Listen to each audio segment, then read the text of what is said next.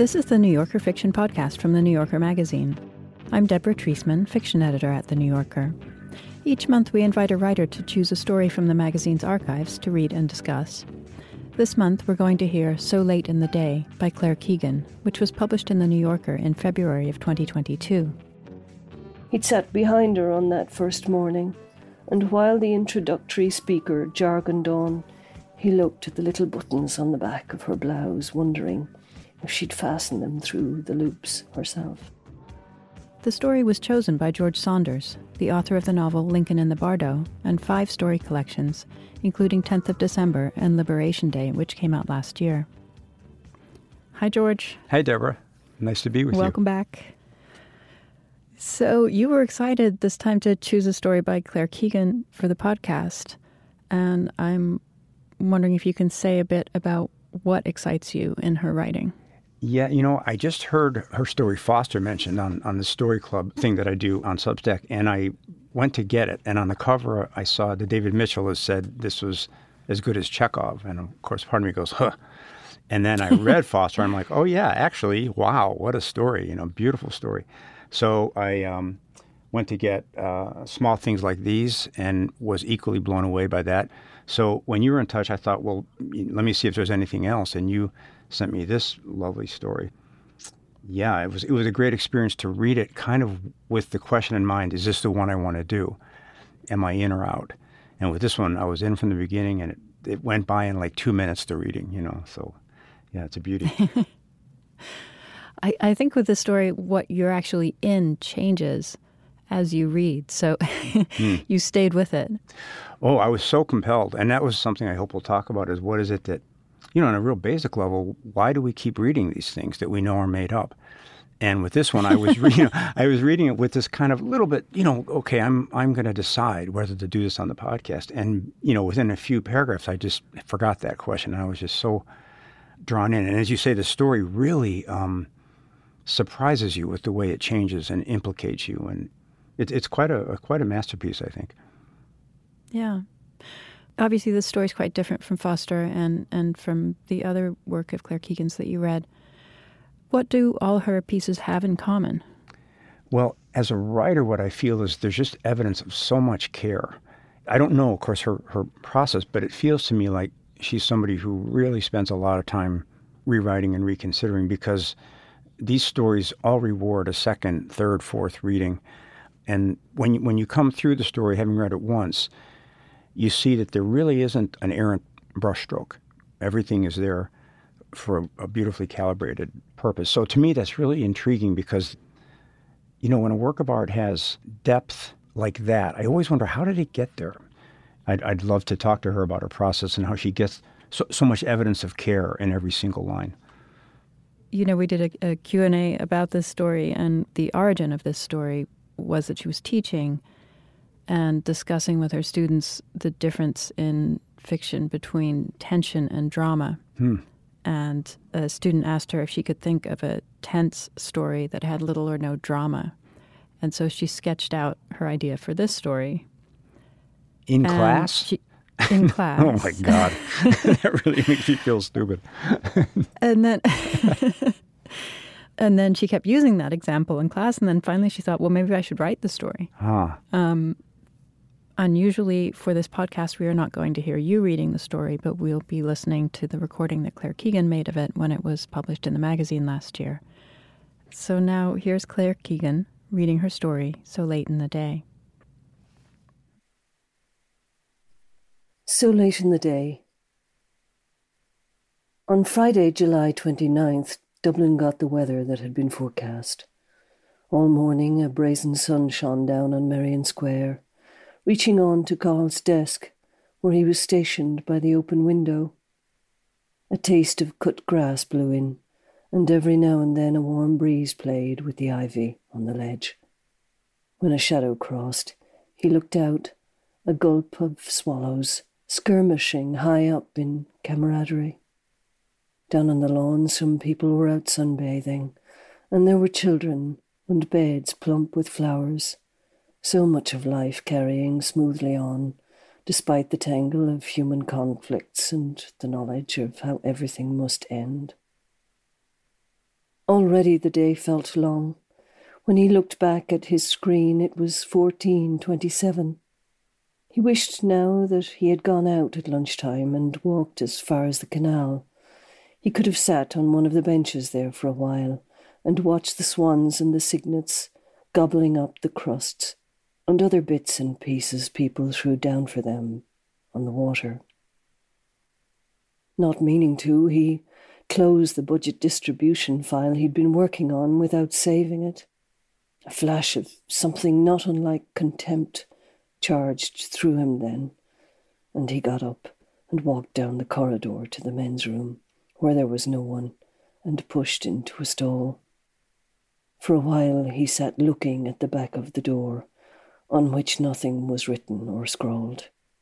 When he felt a bit steadier, he went to the basin and splashed water on his face, and slowly dried his face and hands on the paper towel that fed automatically from the dispenser. On the way back to his desk, he stopped for a coffee, pressed the Americano option on the machine, and waited for it to spill down into the cup. It was almost ready when Cynthia, the brightly dressed woman from accounts, came in, laughing on her mobile. She paused when she saw him, and soon hung up. "All right there, Cahill." "Yeah," he said. "Grand. You?" "Grand." She smiled. "Thanks for asking."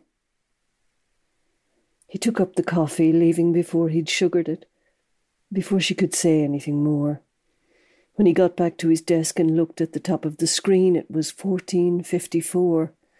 He reopened the file, reading over what was there, and was about to compose some of the changes he would have to make again when the boss stopped by. The boss was a northern man, almost 10 years younger than him, who wore designer suits and played squash at the weekends. "Well, Carl, how are things?" "Fine," he said. "Thanks." "Did you get a bite of lunch? Something to eat?" "Yeah," Carl said. "No bother." The boss was looking him over, taking in his usual jacket, tie and trousers, the unpolished shoes. "You know there's no need to stay on," the boss said. "Why don't you call it a day?" He flushed a little then, seeming uneasy about the well-intentioned phrase. "I'm just finishing the outline now," Carl said. "I'd like to get this much done." "Fair enough," the boss said. "Whatever. Take your time." The boss withdrew to his office then, and Cahill heard the door softly closing. When he looked back out, the window, the sky was blank and blue. He took a sip of the bitter coffee and stared again at the file he hadn't saved. It wasn't easy to see it now in the glare of the sunlight, so he changed the font to bold and tilted the screen. For a while he tried to focus again on what was there, but in the end decided to switch to the raft of letters, which would all be identical except for the name. "Dear blank, thank you for your application for a bursary in visual arts. The selection committee has now convened and made its decisions. The final round was extremely competitive, and we regret to inform you that on this occasion... By 5 p.m. he had most of the rejection letters printed on letterhead and was waiting by the elevator. When he heard someone coming, he pushed through the door to the stairwell. It was hotter and smelled musty there. The Polish girl who cleaned after hours was leaning against the banister, texting. He felt her watching him as he passed and was glad to reach the foot of the stairs and the exit to get out into the street, where it was noisy and a hot queue of cars pushed at the traffic lights. He took his tie and jacket off and felt for the bus pass, which was there in his breast pocket, and walked to the Davenport to wait for the Arklow bus. For no particular reason, a part of him doubted whether the bus would come that day, but it soon came up Westland Row and pulled in as usual. Almost every seat was occupied, and he had to take an aisle seat beside an overweight woman who slid a bit closer to the window to give him room. "Wasn't that some day?" she said brightly. "Yeah," Cathal said. "They say it's meant to last," she said, "this fine weather." He had chosen badly. This woman would want to talk. He wished she would stay quiet, then caught himself. "That's good to know," he said. "We're taking the kids to Britas Bay for a dip on Sunday," she went on. "If we don't soon go, the summer could get away from us." She took a tube of polar mints from her pocket and offered him one, which he refused. "How about you?" she said. "Any plans for the long weekend?" "I'm just going to take it easy," Cathal said, threading the speech into a corner where it might go no further. He would ordinarily have taken out his mobile then, to check his messages, but found that he wasn't ready, then wondered if anyone ever was ready for what was difficult. "And we're taking them to my brother's dairy farm," the woman went on. "We don't want them growing up thinking milk comes out of a carton.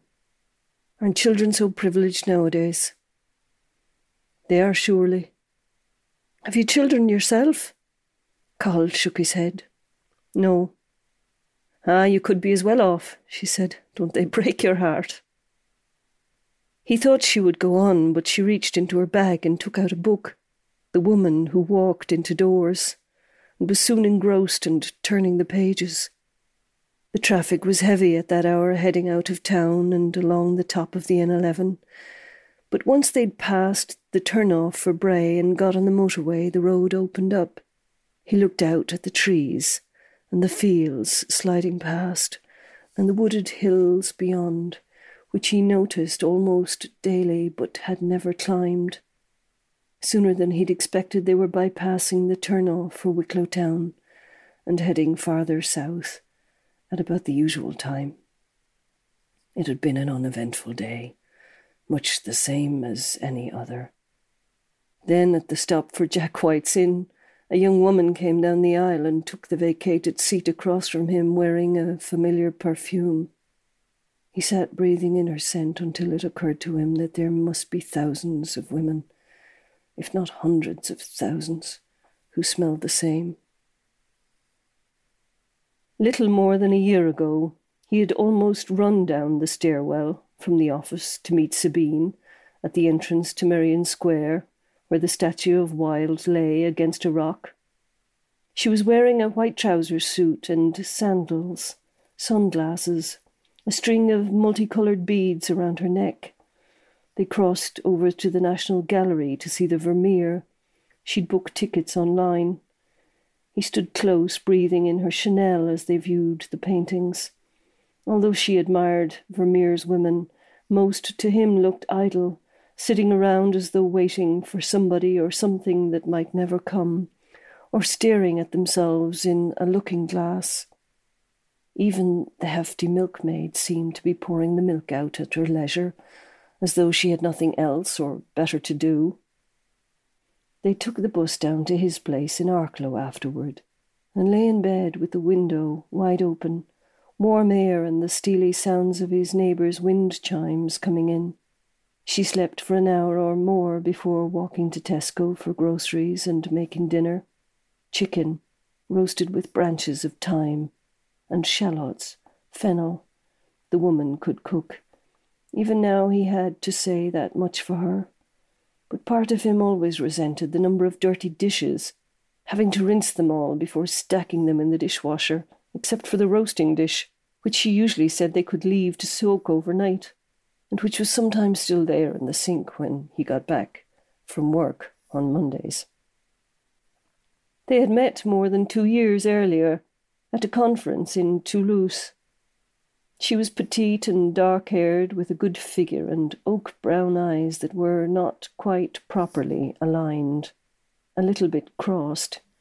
He'd been drawn to how she was dressed, in a skirt and blouse of slate blue, and how at ease in herself she seemed, and alert to what was around her. He'd sat behind her on that first morning, and while the introductory speaker jargoned on, he looked at the little buttons on the back of her blouse, wondering if she'd fasten them through the loops herself. There was no ring on her finger. He approached her at the coffee break, and it turned out that she too worked in Dublin's city centre for the Hugh Lane Gallery and was renting a flat in Rathgar, which she shared with 3 younger women. "Have you spent any time in Wicklow?"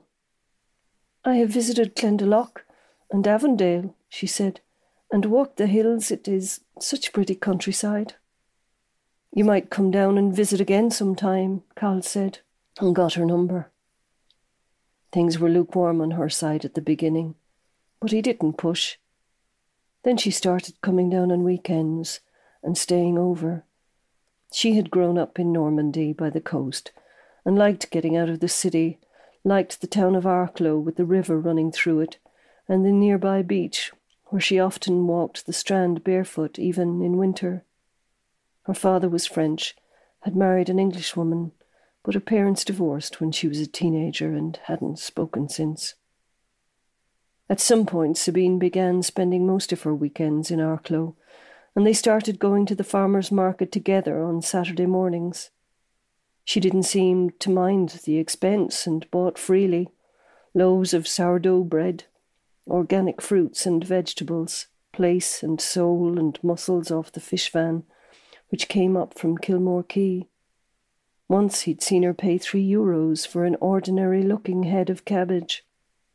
In August she went out along the back roads with the colander, picking blackberries off the hedges. Then in September a local farmer told her that she could gather the wild mushrooms from his fields. She made blackberry jam, mushroom soup.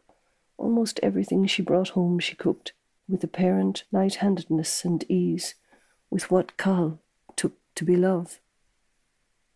One evening they walked to Lidl and bought 1/2 kilo of cherries.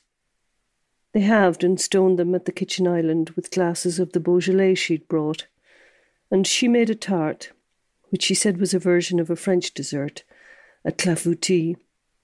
The pastry had to be left to chill while she made a custard. Then she rolled the pastry out with a cold wine bottle and fluted the edges deftly with her thumbs. Finally, when the tart was in the oven, he looked at their empty glasses and replenished them and asked if they should marry. "Why don't we marry?" "Why don't we?" She let out a sound, a type of choked laughter. "What sort of way is this of asking? It seems like you were almost making some type of argument against it." "I didn't mean it that way," Cathal said. "So what is it then that you did mean?" Her command of the English language sometimes grated. "It's just something to consider is all. Won't you think about it?" "Think about what exactly?" "About making a life, a home here with me. There's no reason you shouldn't live here instead of paying rent. You like it here, and you know neither one of us is getting any younger." She was looking at him with her brown eyes. "And there's no reason why we couldn't have a child," he said, "if you wanted." He watched her closely then. She didn't seem to turn from the idea. "And we could get a cat," he said. "You'd like a cat, I know." She let out a genuine laugh then, and Cathal felt some of her resistance subsiding and gathered her into his arms. But it took more than 3 weeks and some persuasion on his part before she finally relented and said yes. And then another month passed before she found an engagement ring to suit her at a fancy jeweller's off Grafton Street, an antique with 2 diamonds set on a red gold band, but it was loose on her finger and had to be resized. When they went back to collect it some weeks later, on a Friday evening, an additional charge of €120 plus VAT was added for the resizing. He took her outside to the street then, saying that they should refuse to pay this extra charge, but she insisted she'd told him about the additional cost. "Do you think I'm made of money?" he said, and immediately felt the long shadow of his father's words crossing over his life. On what should have been a good day, if not one of his happiest. She stared at him and was about to turn and walk, but Cathal backed down and clutched her arm and apologised. "Please wait," he pleaded. "I didn't mean it. I just didn't want to be taken advantage of is all. I got it all wrong. He went back into the shop then, and with some difficulty, as his hands weren't steady, prized the MasterCard from his wallet. The jeweller, a red-haired man with gold-rimmed glasses, placed the ring into a little domed box and handed him the card reader. You know that this item is non-refundable now, that it is custom-made. There'll be no need for anything like that, Cathal said.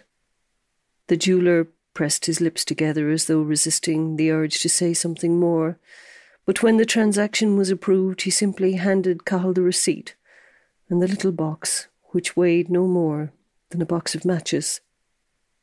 Afterward, they went to Neary's, where it was quiet, and ordered tea and grilled cheese sandwiches, which the barman brought to their little marble-topped table. She reached for the sugar, the ring catching the light, shining freshly on her hand where he had placed it. But she had little appetite, took just a few bites out of the sandwich and let her second cup of tea grow cold. A drizzle of rain started coming down as they walked past St. Stephen's Green to the bus stop. For almost half an hour they waited there outside the Davenport before the bus finally came. But the rest of the weekend went remarkably well. As the hours passed, she seemed to slowly forgive him, to soften, and the time between them grew sweet again, perhaps even a little sweeter than it had ever been, the hurdle of their first argument having been crossed. When the bus stopped at Arklow, Cathal got off along with some others. A big man in work clothes and Wellingtons was sitting on the wall outside the newsagent's, licking an ice cream cone, a 99. The man nodded, but did not speak, and Cathal wondered if this wasn't the same man who told Sabine that she could gather the mushrooms off his fields. He wasn't sure he would make it back to the house without meeting others, and was relieved to reach his front door, where a bunch of wilted flowers lay on the step. He stepped over them, turned the key in the lock, and pushed the door. A small pile of post had gathered there on the mat. He stooped to lift the envelopes and place them on the hall stand alongside the rest. As soon as he had the door closed, he felt the house unusually still and quiet. He stood for a minute and called out to Mathilde the cat. When he called again and still there was no sound, his heart lurched and he went looking, opening doors, but the cat was nowhere to be found, until he found her in the bathroom. He must have locked her in there by mistake that morning, before he left for work. He opened the back door and let her out, then looked into the fridge. There was nothing fresh there. A jar of 3 fruits marmalade, Dijon mustard, ketchup, a packet of short-dated rashers, champagne, a phallus-shaped cake with flesh-coloured icing, which his brother had ordered as a joke for the stag party. He took a Weight Watchers chicken and veg out of the freezer and stabbed the plastic a few times with a steak knife before putting it into the microwave on high for 9 minutes. Then he emptied the last pouch of Whiskas into the cat's dish and filled her water bowl. As the water bowl was filling, a thirst came over him, and he dipped his head and drank from the running tap. A feeling not unlike happiness momentarily passed through him.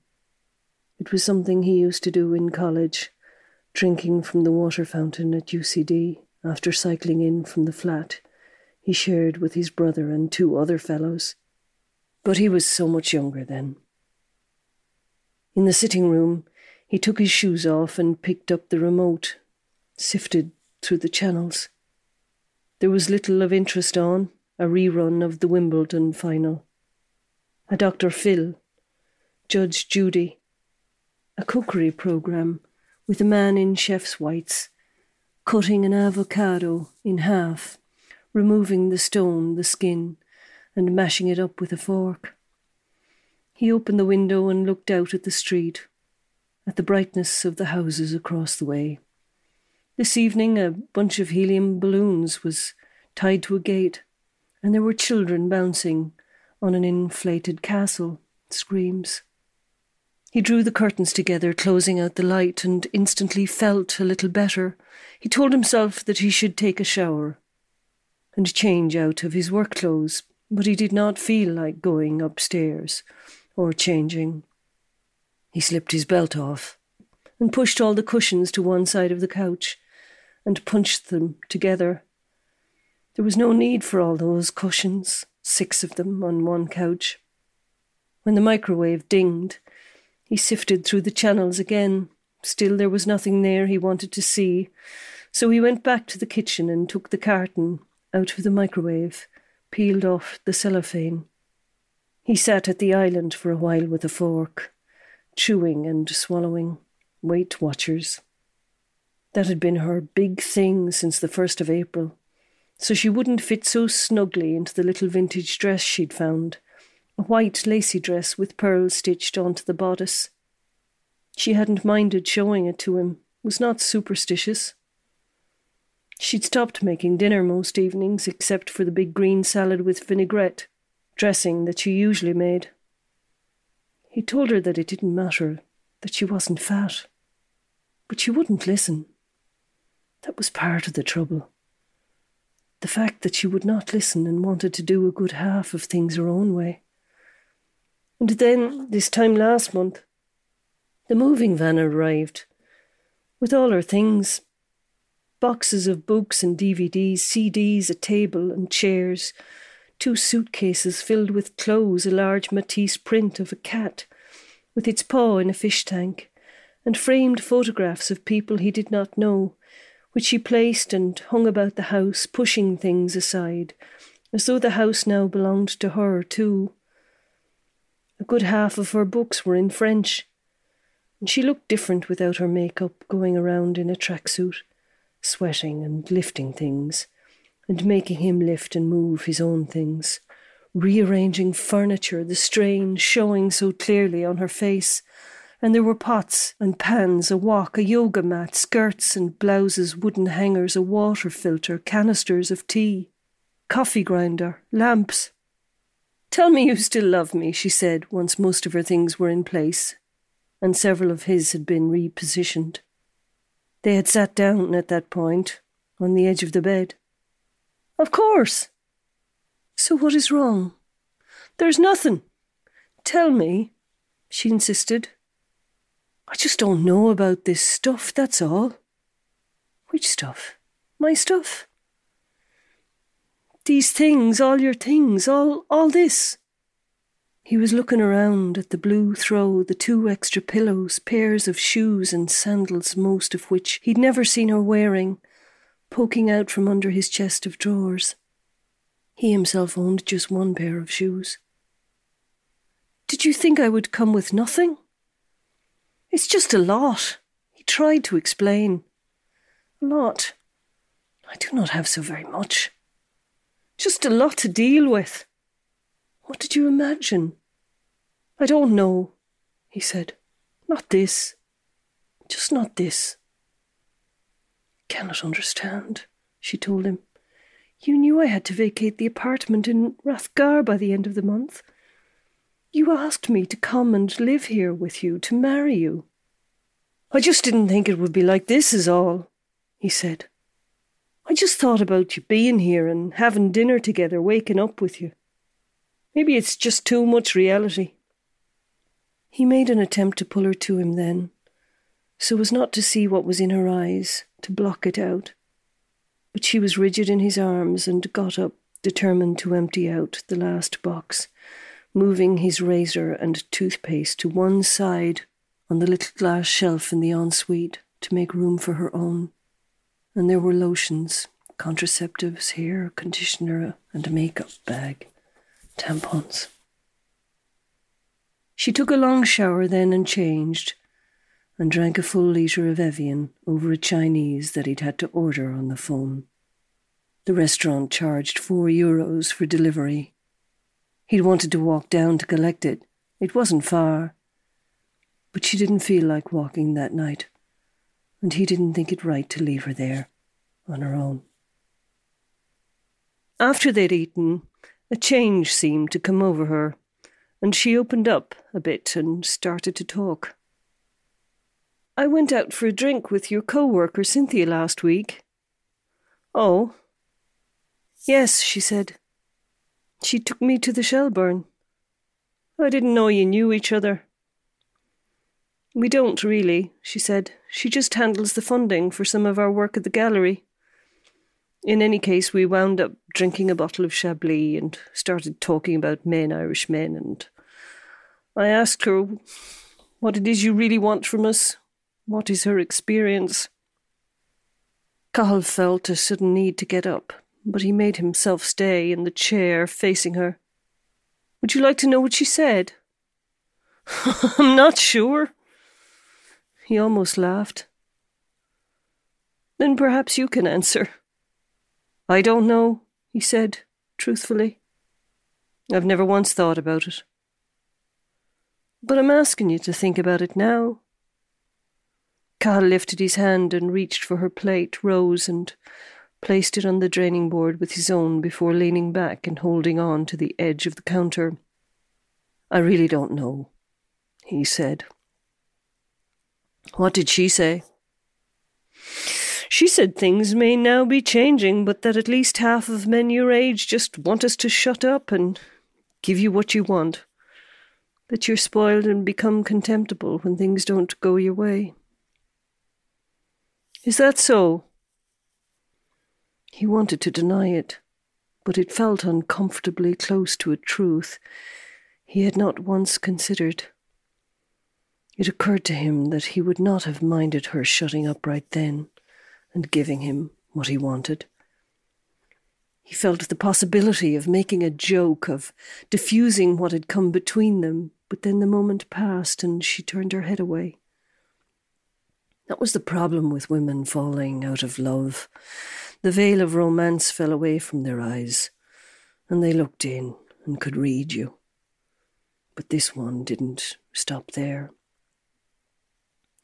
"She also said that to some of you we are just cunts," she went on, "that she has often heard Irish men referring to women in this way. We had reached the end of the bottle and had not yet eaten, but I remember clearly that's what she said." "Ah, that's just the way we talk over here," Cathal said. "It's just a cultural thing. It means nothing half the time."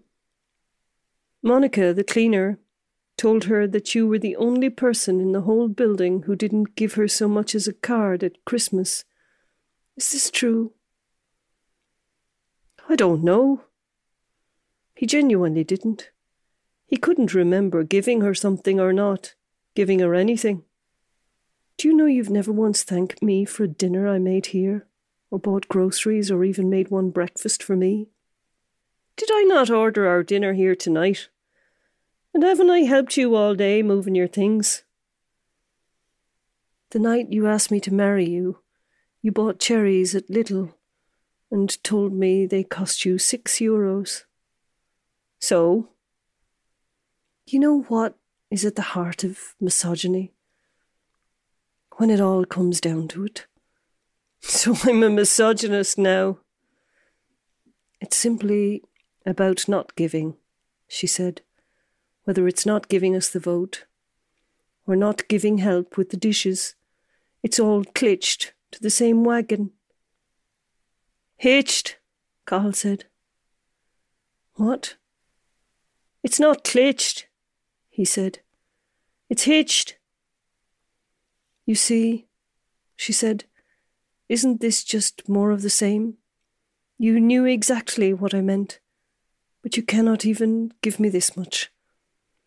He looked at her then and saw something ugly about himself, looking back at him, not angrily, but calmly in her gaze. Can you not even understand what I am talking about? She seemed to be genuinely asking and looking for an answer. But Cathal didn't say much more. At least he didn't think he had said much more. He might later on have made some ugly remark about her eyes. He did not like to think of this. But the fact was that he couldn't remember much else about that evening, except that he was glad he hadn't had to help with any dishes afterward. He'd simply put his foot down on the pedal of the bin and thrown the cartons from the Chinese in on top of the other waste that was there before letting the lid drop. It was past 8 p.m. when Cathal went back into the sitting room. He'd decided to watch a series on Netflix, to binge-watch another over the weekend. But a documentary had come on the BBC about Lady Diana, some type of commemoration or an anniversary. He had never taken any interest in the royal family, yet found himself watching in a kind of trance. There she was in the white dress with a veil over her face, getting out of the carriage with her father and turning to wave before climbing the steps and taking the long walk up the aisle to marry the man waiting for her there at the altar. As soon as the vows were made and the wedding rings had been exchanged, Cathal automatically pressed the rewind button on the remote before realising it was something he could not rewind. And then Mathilde came in. He felt her coming back, and soon afterward, during the ads, the screen grew a bit fuzzy, and his eyes stung. He felt hot and took his socks off and dropped them on the floor and left them there. There was such pleasure in doing this that he wanted to do it again. Instead, he watched the second half of the programme, Diana getting pregnant and producing a son, and then another. Toward the end, after she had left her husband and gone off with another man, a wealthy Egyptian, she was sitting out in a bathing suit on a diving board.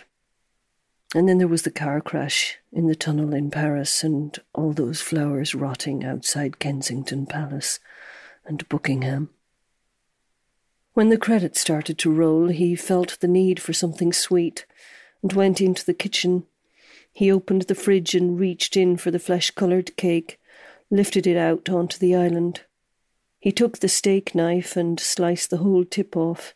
Then he took out the champagne and removed the foil and untwisted its wire cage. The bottle had been in there since the night of the hen party, as Sabine had no taste for fizzy drinks. The cork was stubborn and tight, but he kept pushing at it with his thumbs until it gave and came away with an exhausted little pop. Back in the sitting room, he flicked through the channels. Again, there was nothing he really wanted to see. He ate mouthfuls of the cake and drank the champagne neither slowly nor in any rush, until the cake and the champagne were gone, and then a painful wave of something he hadn't experienced before came at him, without blotting out the day, which was almost over. He would have liked to sleep then, but sleep, too, seemed beyond his reach. At last, he took out his mobile and switched it on.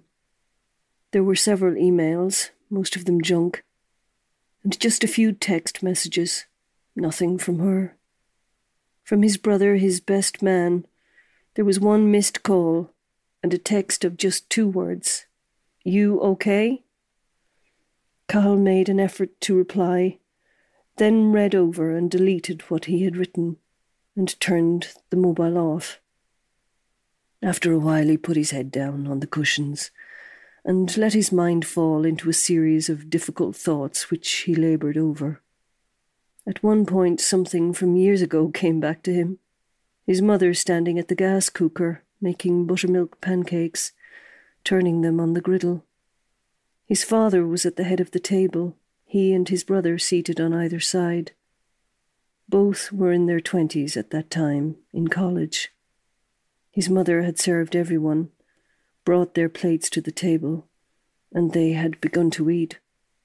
When she went to sit down with her own plate, his brother had reached out and had quickly pulled the chair out from under her, and she had fallen backward onto the floor.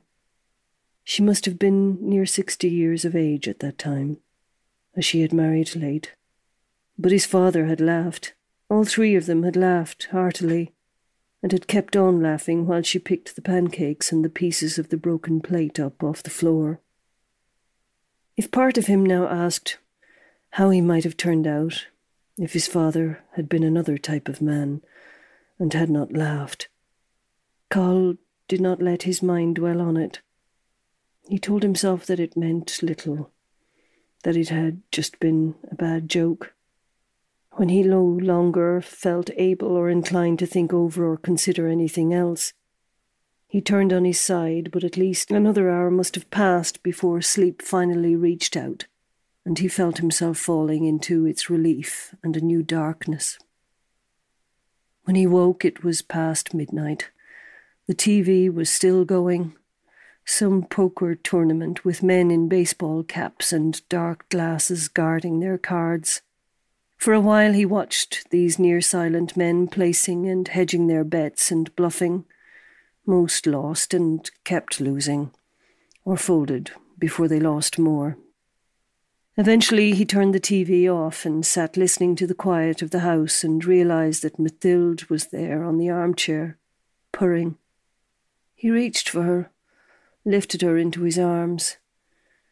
She weighed far more than he'd expected her to weigh, and he put her at the back, watched her going off through the hedge, and locked the door. By now they would have had their first dance, and might still have been dancing into the early hours at the Arklow Bay Hotel. He had paid for trays of snacks to be served with tea at 11 p.m., several types of sandwiches, cocktail sausages and mille vol au vents, that would, by now, have been served and eaten by those with whom they might in one way or another have spent their lives. It was money he would never again see. His mind hovered half-stupidly over these unwelcome facts, while he stared at the empty champagne bottle on the floor, realising he probably wasn't sober. He thought of those cherries and what his going over there cost, those €6 had cost him. Then he thought of the tart, the clafoutis, and how it had turned out to be burnt at the edges and half raw in the centre, and a strange, almost comical noise came from somewhere inside him. Didn't they say that a woman in love burned the dinner, and that when she no longer cared, she served it up half raw? When he pulled the curtains, the window was wide open. The inflated castle was still out there. He could see it, clearly under the streetlight, but there were no children now. "Cunt," he said. Although he couldn't accurately attach this word to what she was, it was something he could say, something he could call her. He stood in the quiet for a minute or two, then heard a noise and realised that a wasp had come in and was flying about, zigzagging and bumping against his things. He took one of his shoes up off the floor and turned the overhead light on and found himself going after the wasp, following its haphazard motions. A current of excited anger was rising up through his blood, and at one point when he was standing on the sofa to reach unsuccessfully to kill it, he thought of Monica, that foreign cleaner on the stairs, and how she'd watched him as he passed on what should have been his wedding day, and of Cynthia, and how she had smiled that morning, and how she had taken Sabine off, unbeknownst to him, to the Shelburne. Fucking cunts. It sounded better in the plural, stronger. He kept after the wasp, making bigger, bolder swipes until it flew back to the window to get away from him, and he had it cornered between the pane and the sill and killed it. After he'd thrown the dead wasp out and closed the window, he felt a bit cooler and used the downstairs toilet to take a long piss.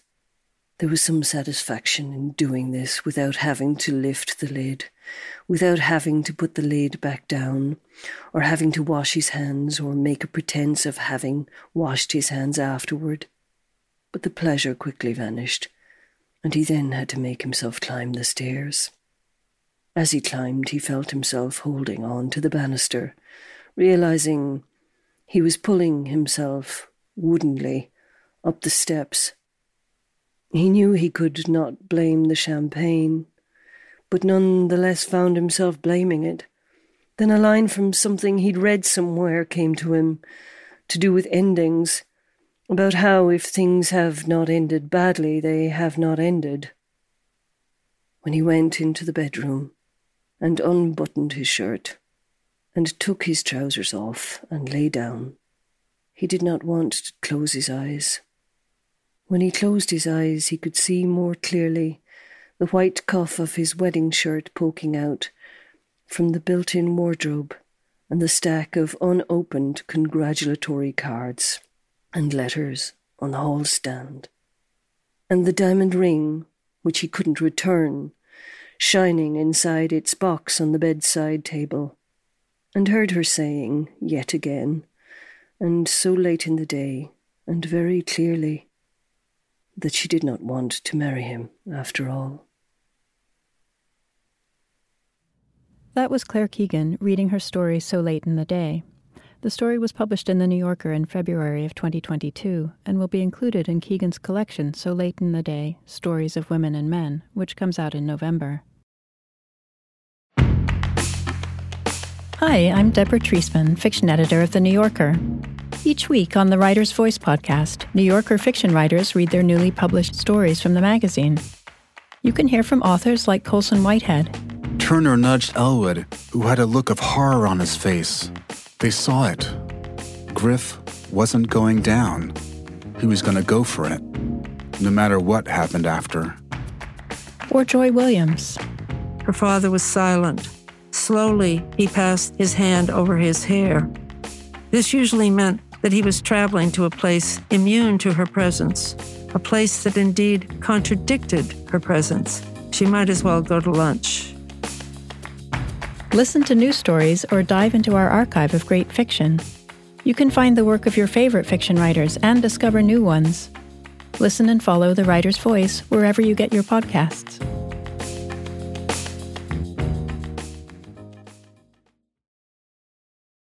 So, George, let's just first address the elephant in the room, which is why you chose not to read the story yourself. Yeah, so I had the experience I described earlier of reading the story to decide if I wanted to do it. And I came out of that last line just on fire with love for the story and, I'll do it. And I emailed you right away. And then about an hour later, I was like, oh, wait a minute. This word is in the story that I don't like, the C word, I don't know. I just had a real sense of not wanting to read that, not wanting to say it aloud. And it's probably, hypocritical or something. But I don't know. Reading it on a recording, as a dude, I just didn't want to do it. So you were nice enough to, and Claire was nice enough to accommodate. And I think, by the way, it's a perfect word for the story. And I even, kind of thought, well, I wonder if we could substitute in another pejorative, and all the ones I could think of were not as perfectly pitched. So 100% for it in the story. I just somehow didn't want to say it. Yeah. It's interesting to be really impressed by and involved in a story that includes words we can't say out loud. So going back to the beginning of the story, when we first start reading this story, we have no idea what is particular about this day. We just know that this main character, Cahal, is uncomfortable, and the people around him seem sort of uncomfortable around him, and it may have something to do with what day it is, but we don't really know that. And, of course, that's the tension that Claire Keegan builds, but how hard is it, do you think, to build that kind of tension that keeps going for at least half the story before we get any kind of inkling of why this day is so bad? If I was teaching this story, I think that's what I would do is I would ask my students to underline the phrases where their understanding broadened. Where were the places where you thought, oh, this has to do with the woman? Oh, it seems like the woman is no longer in his life.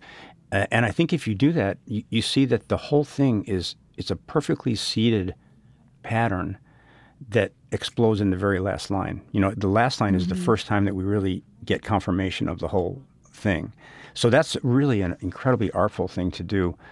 But there's another part that intrigues me is you could imagine the proverbial lesser writer, starting the story by saying, Friday should have been his wedding day. And in some ways, like I remember Raymond Carver used to say, no tricks. And one of the examples he gave is the story where the author is withholding something. And in fact, where the narrator, or the character, is withholding something. So in my sort of second thing was, how did she get away with this? Because the character knows from the beginning what day it is, but he never tells us. Why does that feel so natural and not like withholding? And I think the key and the real genius of the story is that that's who he is. He's just made of denial. He really can't say that aloud to himself, that she didn't want to marry him, until we've gone through the whole process of the story. So it's beautiful because the narrative conceit of withholding is a beautiful character stroke. And I think that's really hard to achieve. And we get to know him better because he's incapable of turning to us and telling us the truth. And in several places, he's incapable of telling it to himself. And so the fact that we buy that all the way through is just really an accomplishment. Yeah, there are several moments in the story where his memory goes fuzzy or, something. We just don't hear about the worst part of a conversation. That's right. And there's even a couple of places where he says his mind turned to certain difficult ideas. He seems incapable of telling us what they are, which is such an interesting representation of that kind of, I think of it as alcoholic. There's something looming that's bothering you, but to turn and look at it directly is just beyond your capability, And yet his mind, it's funny, his mind keeps serving those things up. That terrible story about his mother is something that it just comes to him at a certain right moment. Yeah. I feel as though, throughout the story, we're getting his struggle with his own, misogyny or feelings about women. And sometimes what he expresses is awful, and sometimes what he expresses is regret. And actually, by the time the incidents with his mother comes up, he sees quite clearly what was wrong with it. So I wonder, do you think he's sort of making progress in the course of the story? Yeah, for me, the reason this is so beautifully shaped is I think this was the moment when he should have or could have made some progress. And I think it's right after that story about his mother, because he sort of blurts it out mentally. Then he says, if his father had been a different person, and then you can see him right on the page truncating that thought. He doesn't want to go there. And then he does that frantic denier retreat. And I think he lands, it was just a joke. And then not long after that is when he says the C word for the first time. So I read that as kind of like subjugated, redirected energy. He got to what could have been the turning point of his life. And he, once again, can't do it. And so what does he do with all that pent-up energy? He has to blame first Sabine and then, all women. So it's a beautiful, I had this idea that a story is kind of like a bucket brigade where the writer makes energy in section 1. A well-written story passes the energy to scene 2 without losing any.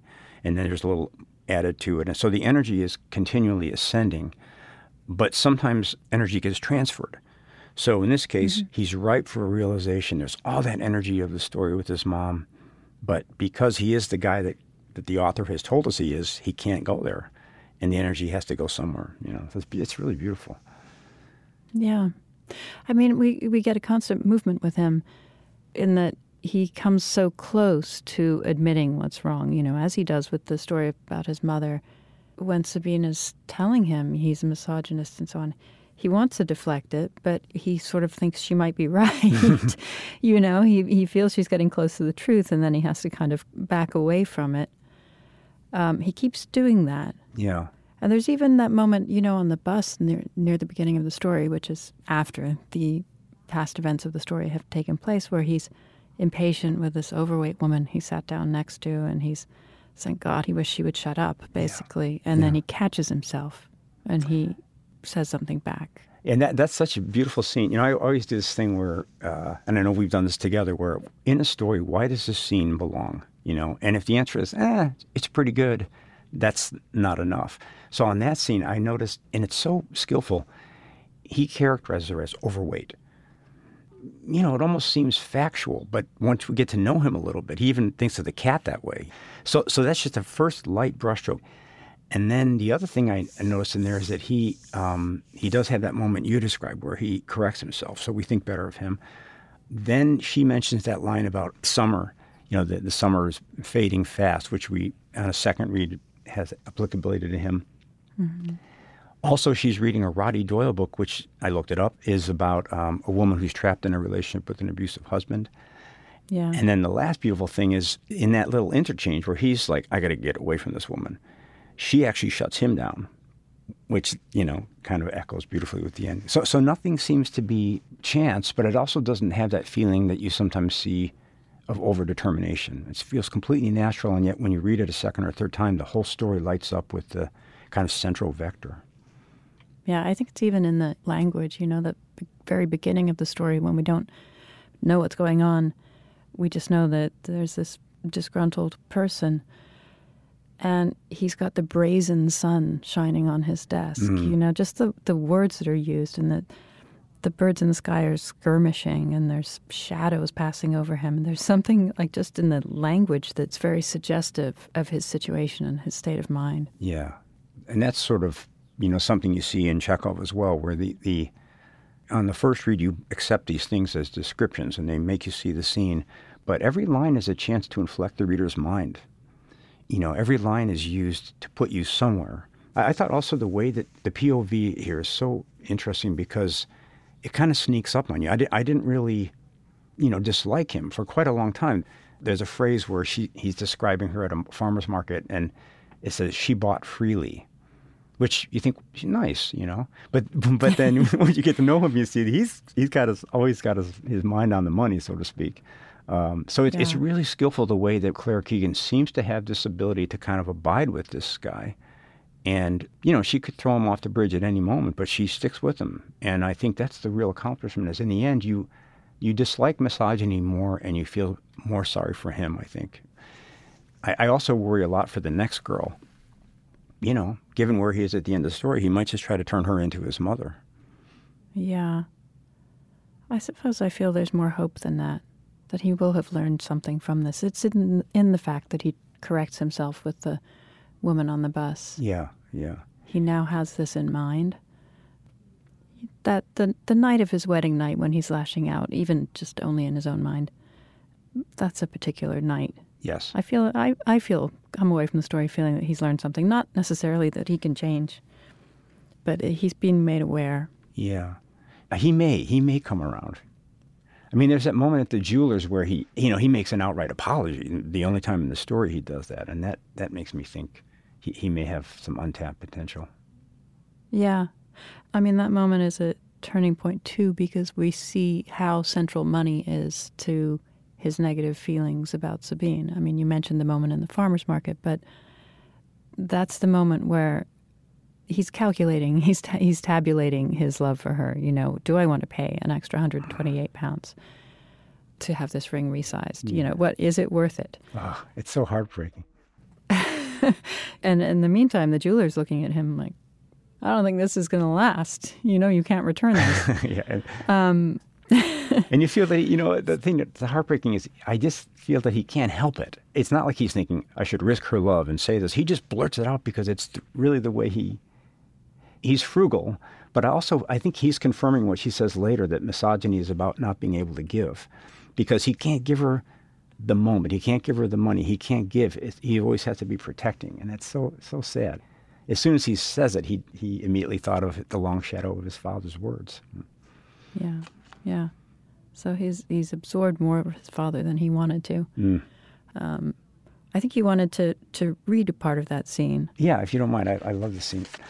Okay, so there it says, another month passed before she found an engagement ring to suit her at a fancy jeweler's off Grafton Street, an antique with 2 diamonds set on a red gold band, but it was loose on her finger and had to be resized.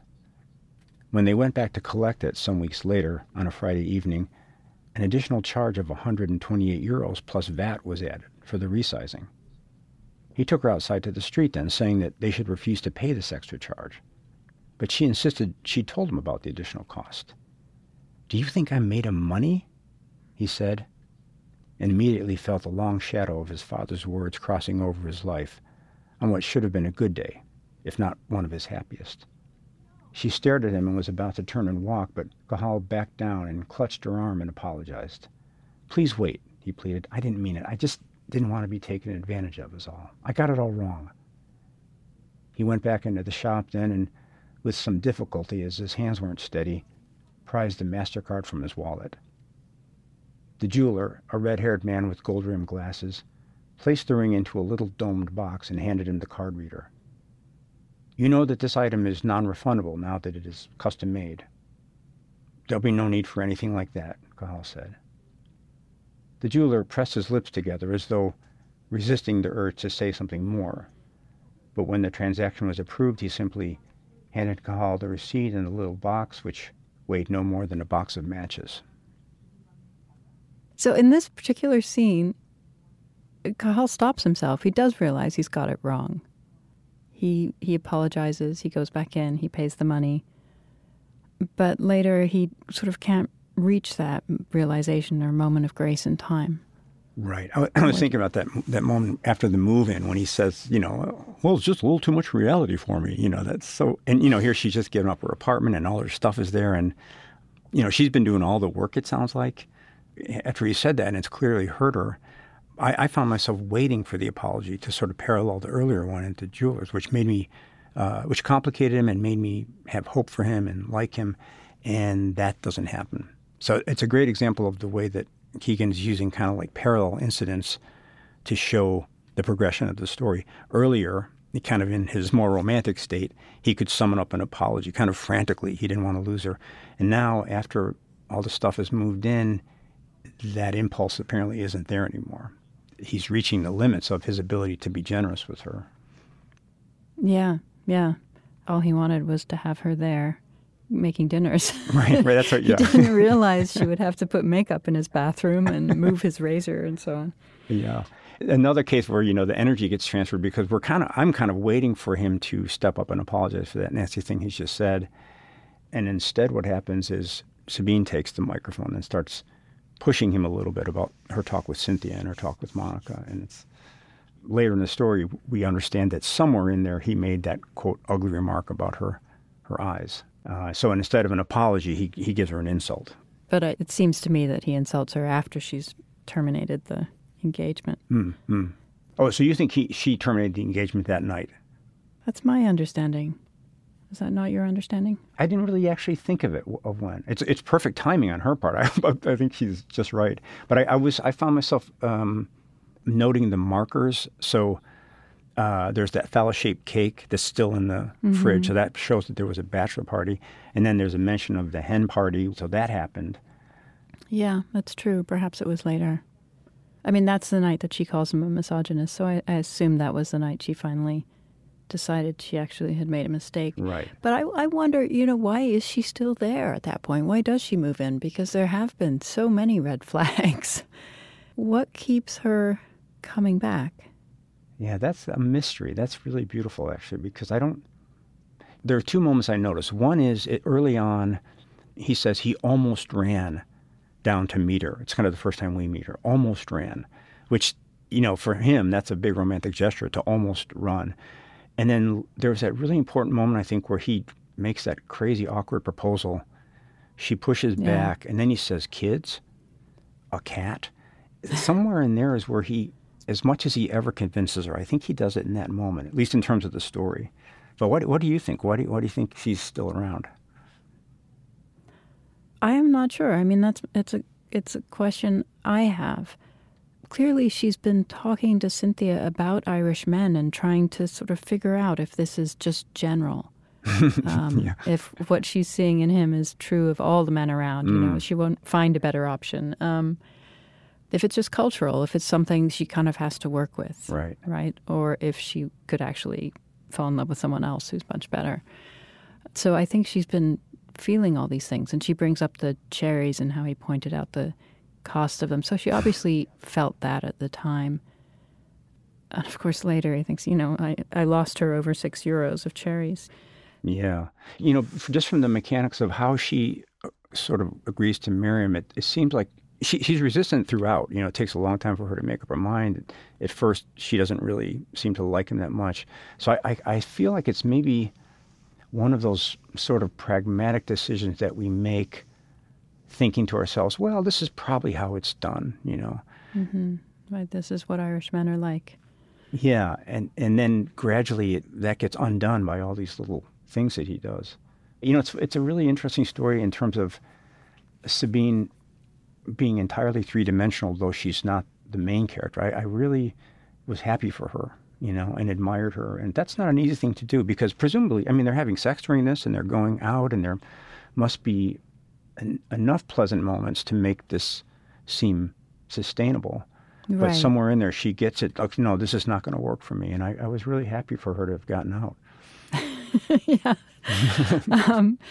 I think what we're getting highlighted are these little, blips along the way where she gets a sense there may be something wrong and we're not seeing in detail the good moments. Right.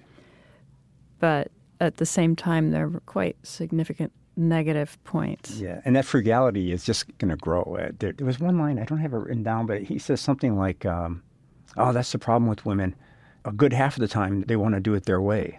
Yeah. That was the trouble with her, actually, not women. That was part of the trouble. Right, the fact that she would not listen and wanted to do a good half of things her own way. Right. And you think, only half? Yeah. That's pretty good. Well, and for him, she's giving you the other half. Right. And also for him, the sign that she has listened is that she'll do it his way. So I think give that 30 years of, festering. And I think Sabine dodged a bullet, Yeah, absolutely. But he also thinks he has that wonderful thought that was the problem with women falling out of love. The veil of romance fell away from their eyes and they looked in and could read you. Yeah. So he knows he's been read. He knows he's been correctly assessed. Right. He sees something ugly about himself in her eyes, and he recognizes that. He's not really denying that he is what he is. Yeah. This is what I think, I'll just call her Claire, but one of the things she does in all of her work so far that I've seen is she will make incredible choices to make you see a character and sometimes to see them negatively. But then there's sort of an additional frequency that she adds to make it a very particular person. So here he's got all these bad tendencies. And I suppose, again, that lesser writer would just make him totally unaware of his own flaws. But he knows. It's almost like if there's different antechambers in our mind, one chamber knows, but the next one pretends it doesn't know. Maybe the room out of which one would take action, that he doesn't quite let that room fill up in a certain way. But that really makes him interesting, and it complicates at least it complicates my reaction to him. Yeah, he's not just a jerk because he is aware. He just doesn't act on that awareness. Right. He shoves it back down. Yeah. I don't know if that makes him more or less of a jerk, because if you're just unaware, that's one thing. But if those little voices in your head are going, you're wrong, repent, and you're saying, you guys shut up, and to shut those voices up, he says the C word. That's his kind of, he kind of plays that nuclear option. And, for all that he points out the weight of the woman on the bus, we do hear that when Sabine was worried about her weight and needing Weight Watchers, he kept telling her it doesn't matter, and she looked good. Right. So we know he has such conflicting impulses. Although that line is the part that comes before this thing about her having her own mind half the time. Yeah, maybe. But both things are true. It's a very nice thing for him to say, and I think he means it. And then he takes it as an example of her kind of being too darn opinionated. Right. Yeah, that's it.